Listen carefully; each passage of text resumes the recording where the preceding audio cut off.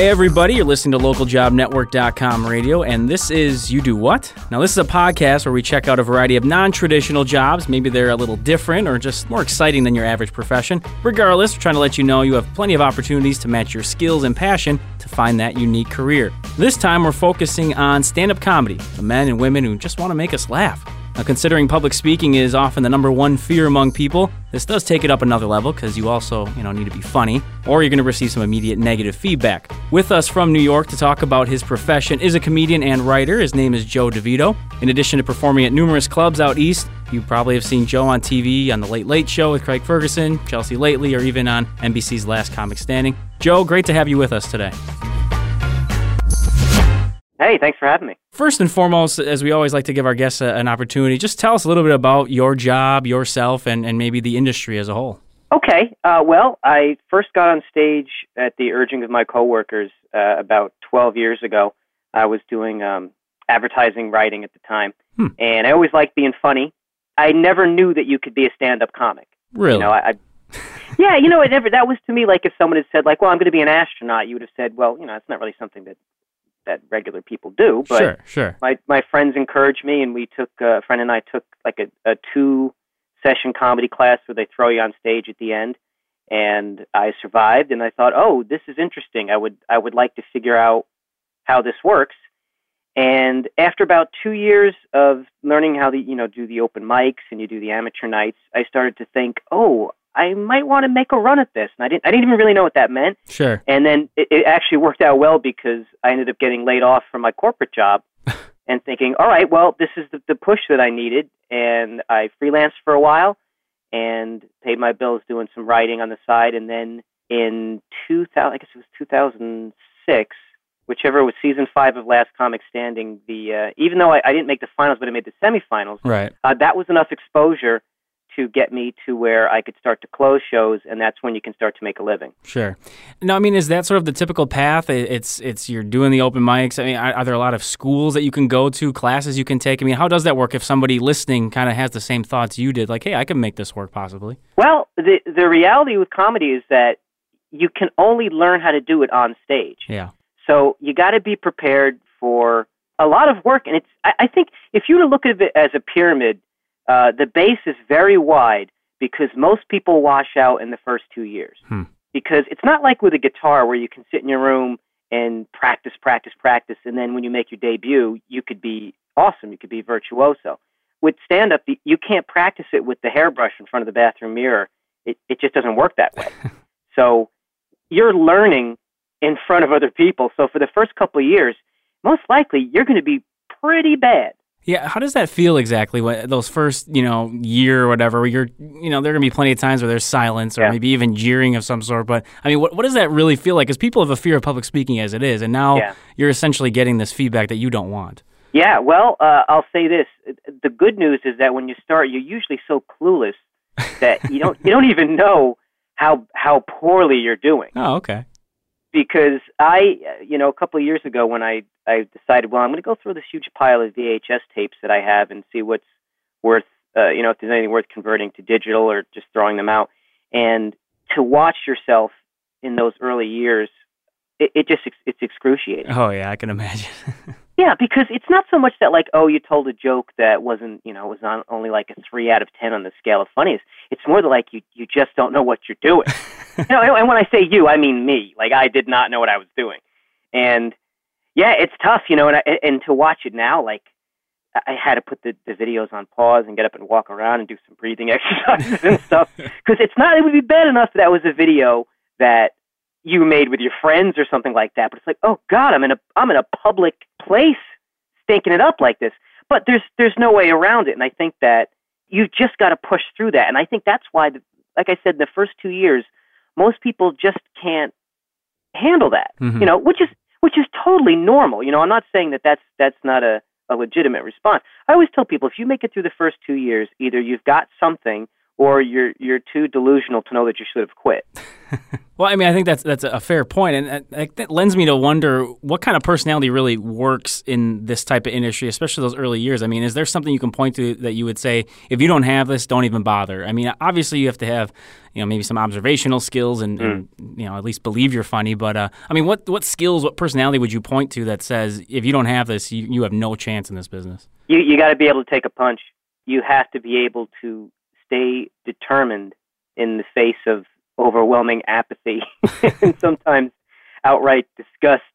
The idea. I mean, there's so many times where, when you're first starting out, you do a lot of these little shows in the back rooms of bars. Mm-hmm. And it's funny how it's almost like Groundhog Day, because the same things happen over and over, where you're in a bar and someone sets up a mic and someone says, all right, well, we're going to start the comedy show. And they turn the TVs off and people are like, what? We're here trying to enjoy our evening. What is this? Entertainment that's sort of broken out around, people are on dates and you're like, hey, how's it going? They're like, we're on a date. You're ruining our dinner. What are you doing? So yeah, you have to learn to push through that. I'd say obsessive compulsive disorder is probably a big help.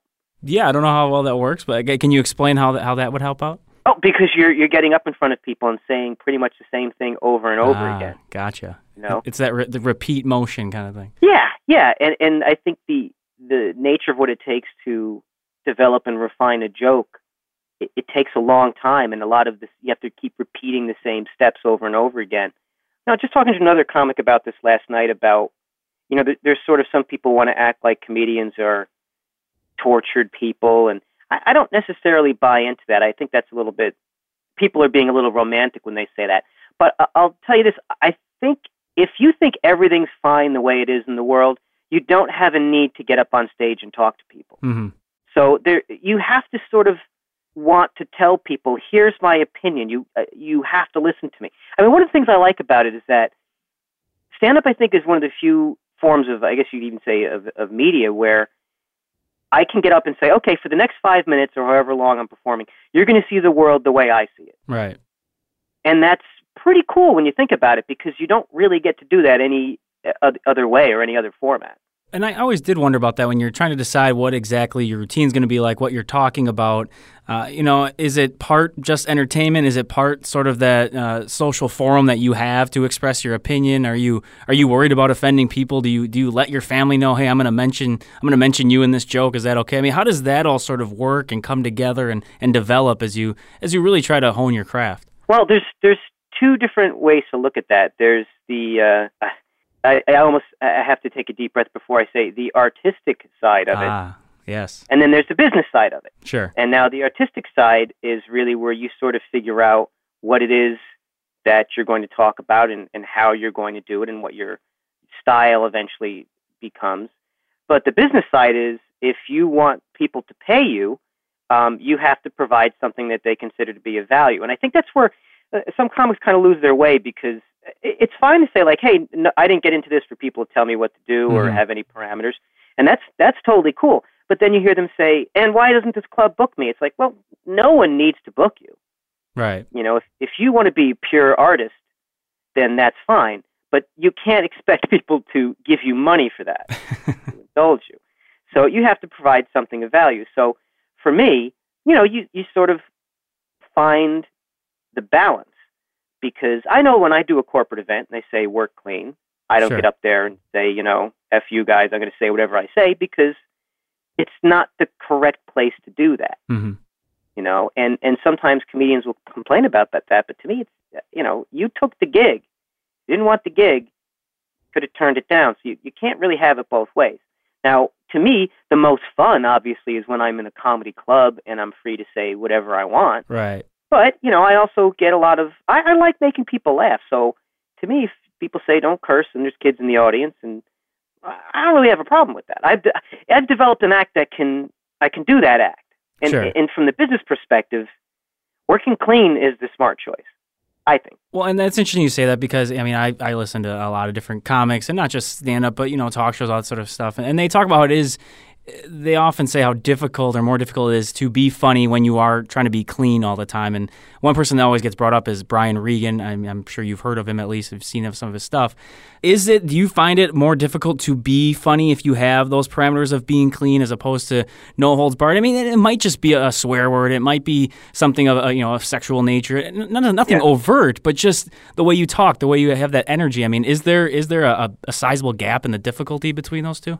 Again, I think it depends on your style. Okay. For me, it's not really a problem. I think it might. One of the reasons for that might be before I did this, I did journalism, I did advertising copy and stuff like that. Sure. So I had the skill of being a writer.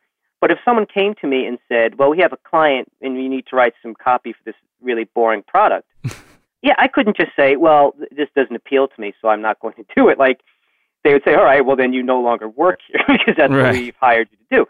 So to me, if someone said, here's what the project is, and you apply your skills to it. So for me, it's not that big a deal. Now, there are guys that you can see in every comedy club around the country who are filthy, and I'm not saying they're not funny, they're hilarious. Right. But if you said to them, "All right, do 5 minutes of clean material," they would not have anything to say. They wouldn't be able to do it. So for me, it's not that much harder. I mean, I always feel like if you have a clean act and you're in a situation where it has to be dirty, you can always make a clean act dirtier if that's necessary. Yeah, no, that's a great point. I think, as you mentioned, the business side of things, since you kind of came from that corporate world where you have to make those adjustments and sort of limit yourself, I think that's a great point that you make there. Let's talk a little bit about your career as far as the comedy side of things and doing stand-up. I mean, did you see Last Comic Standing as that the big break? Did you have other gigs that to you maybe stood out, or you felt like you really sort of were making it, or you turned the corner? I mean, what would you point to? Is there anything that stands out to you? I think the exposure from Last Comic Standing for me was what took me up that extra notch. Mm-hmm. It's interesting because when I did it, I guess I was about 5 years in. And, I was starting to work, but I still had various day jobs and stuff. And it was funny when I went for the interview, I had a lot of jokes about working in an office. Right. And one of the judges asked me, "Oh, did you used to work in an office?" And I said, "I'm on my lunch break right now. I'm headed there as soon as we're done." So, when I didn't make the finals, it's so funny. Like, if anyone thinks reality TV has anything to do with an accurate representation of reality, you're really living in fantasy land. Because they do so many interviews with you that you start to think, "I'm going to win."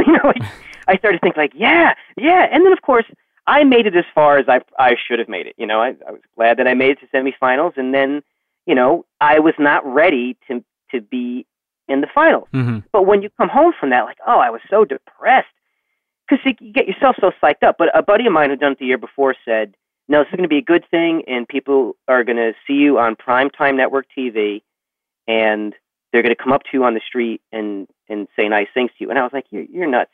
But it was true. And it gave me a taste of like people who are really in the public eye, what it must be like.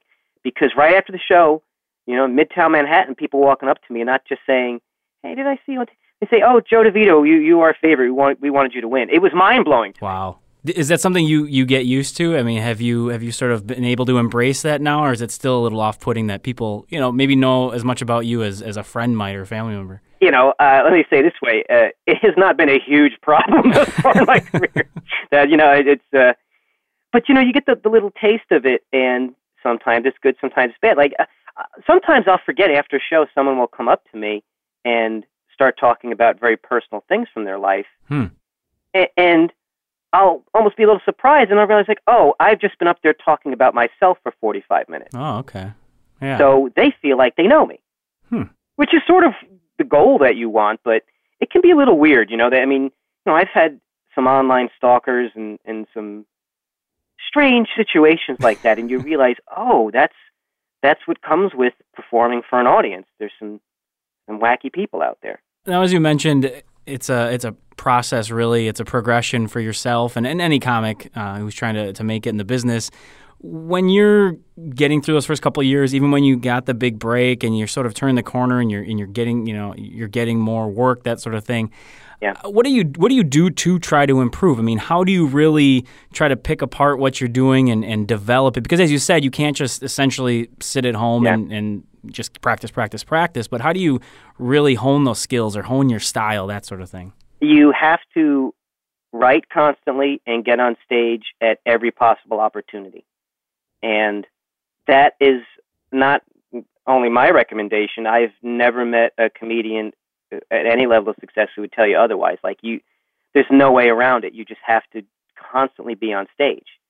And I'm lucky that I developed in New York City and Long Island, where there's a lot of opportunities for that. Sure. Because I've noticed as I've traveled that, not to slight these other comedy scenes, but a year developing in New York City, it really can equal 2 or 3 years developing elsewhere in the country, just because the amount of repetition required. Because when you think about it, unlike other cities in the world, in New York City, the people at the top of the game in New York City comedy, they're the best comedians in the world. So it's kind of like saying, well, you're a good actor in, St. Louis, and you may be a fine actor, but when you move to LA, the level of competition is raised so significantly that you have to do the same. So I think New York kind of puts you in that pressure cooker. Right. I know for myself that, I've got TV credits and I make a living doing this, but I still go to the open mics, and the other comedians would be like, oh, we didn't expect to see you here. And I tell them, I need to be here. I need a place to develop the new material. If I were someone who every word that came out of my mouth was automatically a completed, finished, hilarious joke, then I would probably think it would be time to move on to something else. Like, to me, the thrill is developing a new joke and having it hit. Mm-hmm. But there's no way around it. You just got to keep grinding. And it's unfortunate because I think a lot of people, like I said, the base of that pyramid is very wide. And once they realize, oh, this is not going to be easy, then they say, well, I'm going to go do something else.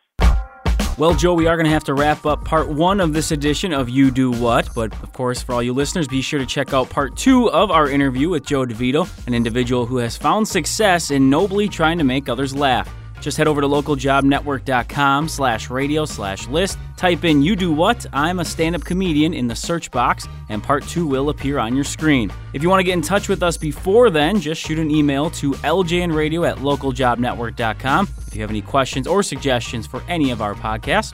You've been locked in to You Do What here on LJN Radio. We'll talk to you later.